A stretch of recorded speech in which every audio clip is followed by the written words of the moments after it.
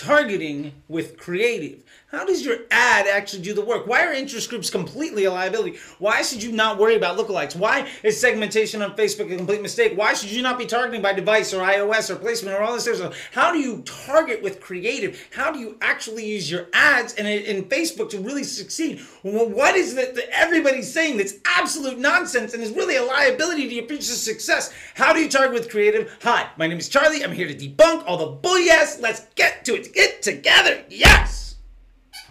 Targeting with creative. Now, what does this really mean?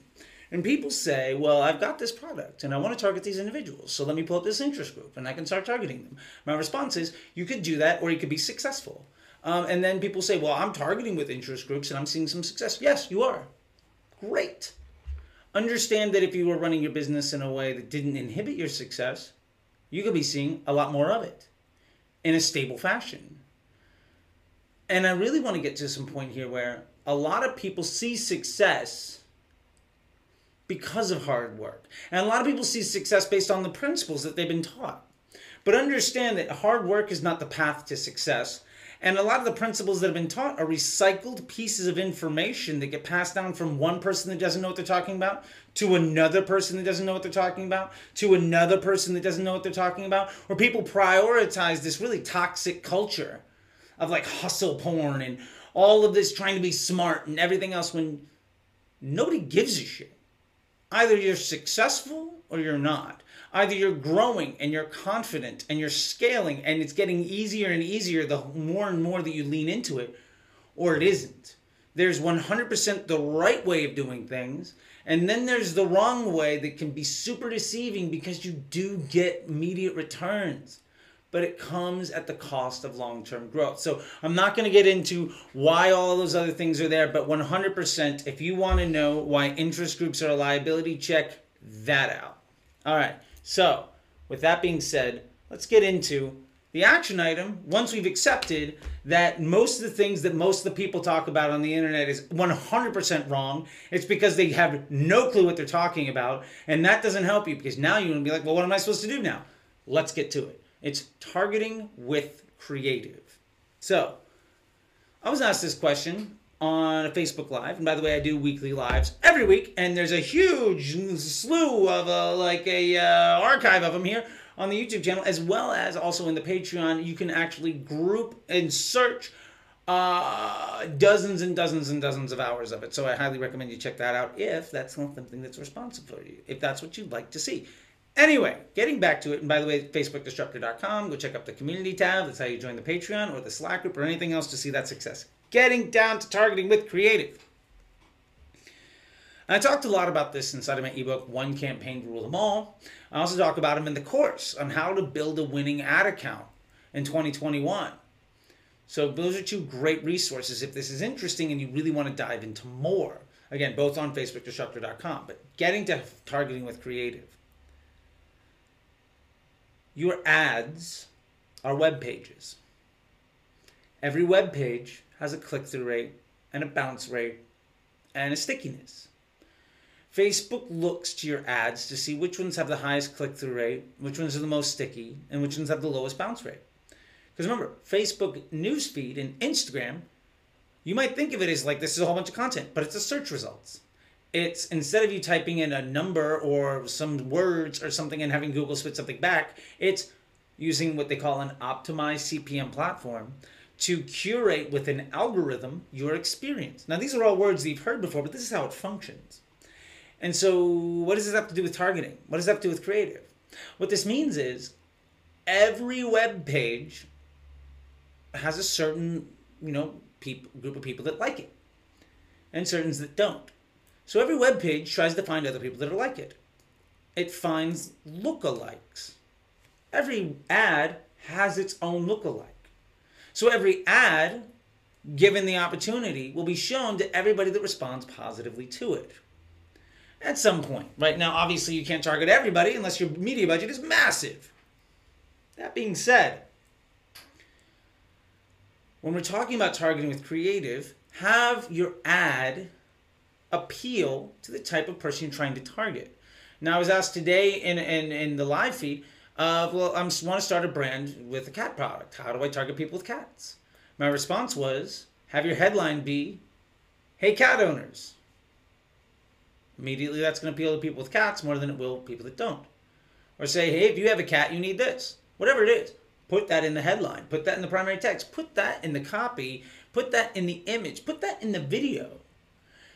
Now, let's extrapolate out what will happen. Facebook will show that ad to people that are going to respond positively to it. So if your ad is going to be responded positively, if people interested in cats are going to more positively respond to your ad, then your ad will be shown to more people that have cats.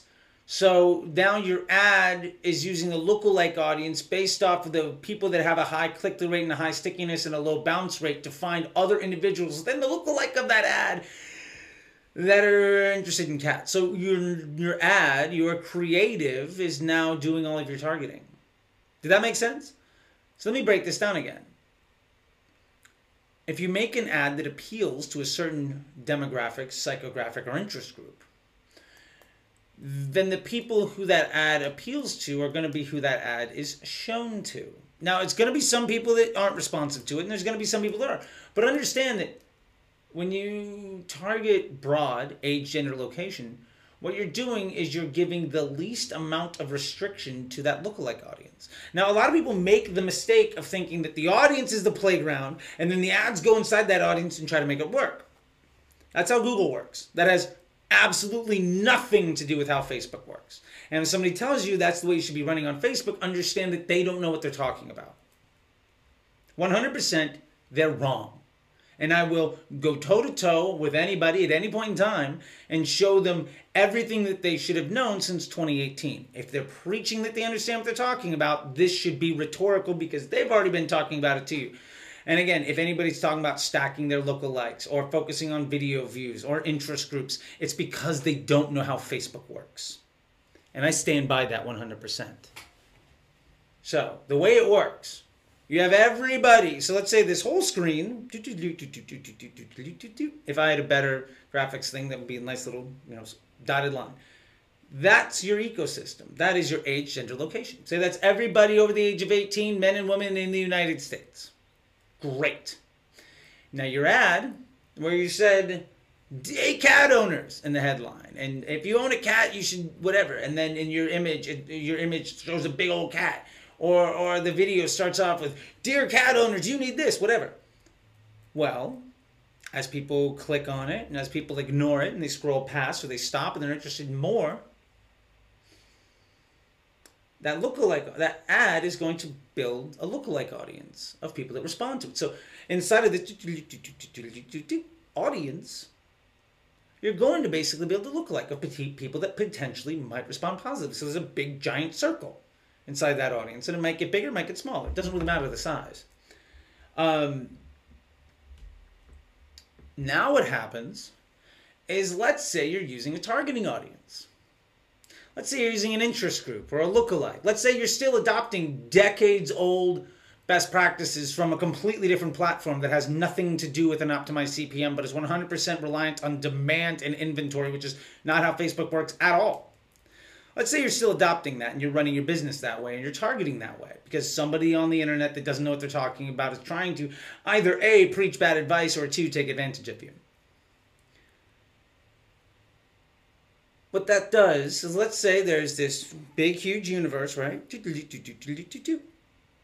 And then there's a big old circle over here of people that respond positively to your ads. Now you got another big old circle, that's your lookalike audience, or your interest group, or whatever else.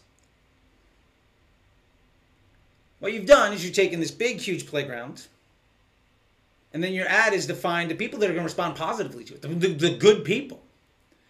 And then you said, all right, well, I have another circle, and you're only allowed to talk to people in this circle. Okay? So the only people that are in that circle that are going to respond positively to your ad is where that circle overlaps. So it's a Venn diagram. Now that Venn diagram might be 5% of that audience. It might be 100%. You don't know. I guarantee you it's not 100%. And I never really talk in guarantees, but 100%, it's not 100%. Because even a lookalike, or even an interest group, which again, you can see that video that I linked before, an interest group does not denote that somebody's interested. It means that they're talking about something. So you could be a person that hates cats and talks every day about how you hate cats. And you go to websites, they're talking about how you hate cats. You're in the interest group of cats. There also might be people that love cats that never fucking talk about it. They're not in the interest group of cats. So that person, while all of their other behavior says they like that ad, you're completely excluding them because you're trying to be smart. So you're eliminating good customers and then paying extra to exclude a lot of people out of that audience that that ad would respond positively to, so that you can follow some best practice for a platform that you're not spending money on, that follows a logic and an algorithm that has nothing to do with the way that Facebook works. So I'm hoping this is kind of clicking. The idea, though, is how you target with your creative is make ads your target market will respond to. If you want to appeal to moms, make ads that talk to moms. If you want to appeal to dads, make ads that appeal to dads. If you want to talk to cat owners, make ads that appeal to cat owners. And then target broad. And then see which things respond well, which things respond poorly, which things are the biggest liabilities to your business, and which ones have the most opportunity for success. Utilize that to succeed. And then you only have a few moving parts. And you're not paying the premiums anymore. You're not paying the taxes of having heavily customized audiences. So you're not paying extra to reach a whole bunch of people that don't give a damn about what you're talking about. And you're not actively excluding a lot of people that might respond positively to you, because the Venn diagram of what your ad wants to show, who the ad wants to show, isn't 100% matched with the audience that you're targeting. So instead of limiting your opportunity for success and stability and growth and confidence, you're doing something else, which honestly is going to be extraordinarily stressful and be one of the biggest liabilities to your success as a business. So the way that you target with creative is make creative that appeals to your target, and it'll find them.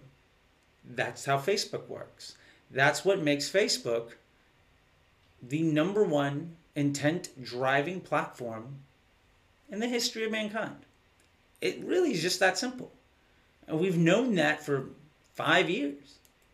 And that platform, that algorithm has gotten really good in the last 4. And I've been preaching this since 2017, and people have been calling me a troll ever since, and that's fine. Eventually, the people are going to come around to this being the thing. I'm starting to see it. I'm starting to see it from folks where they're saying, well, really, creative testing is the #1 thing.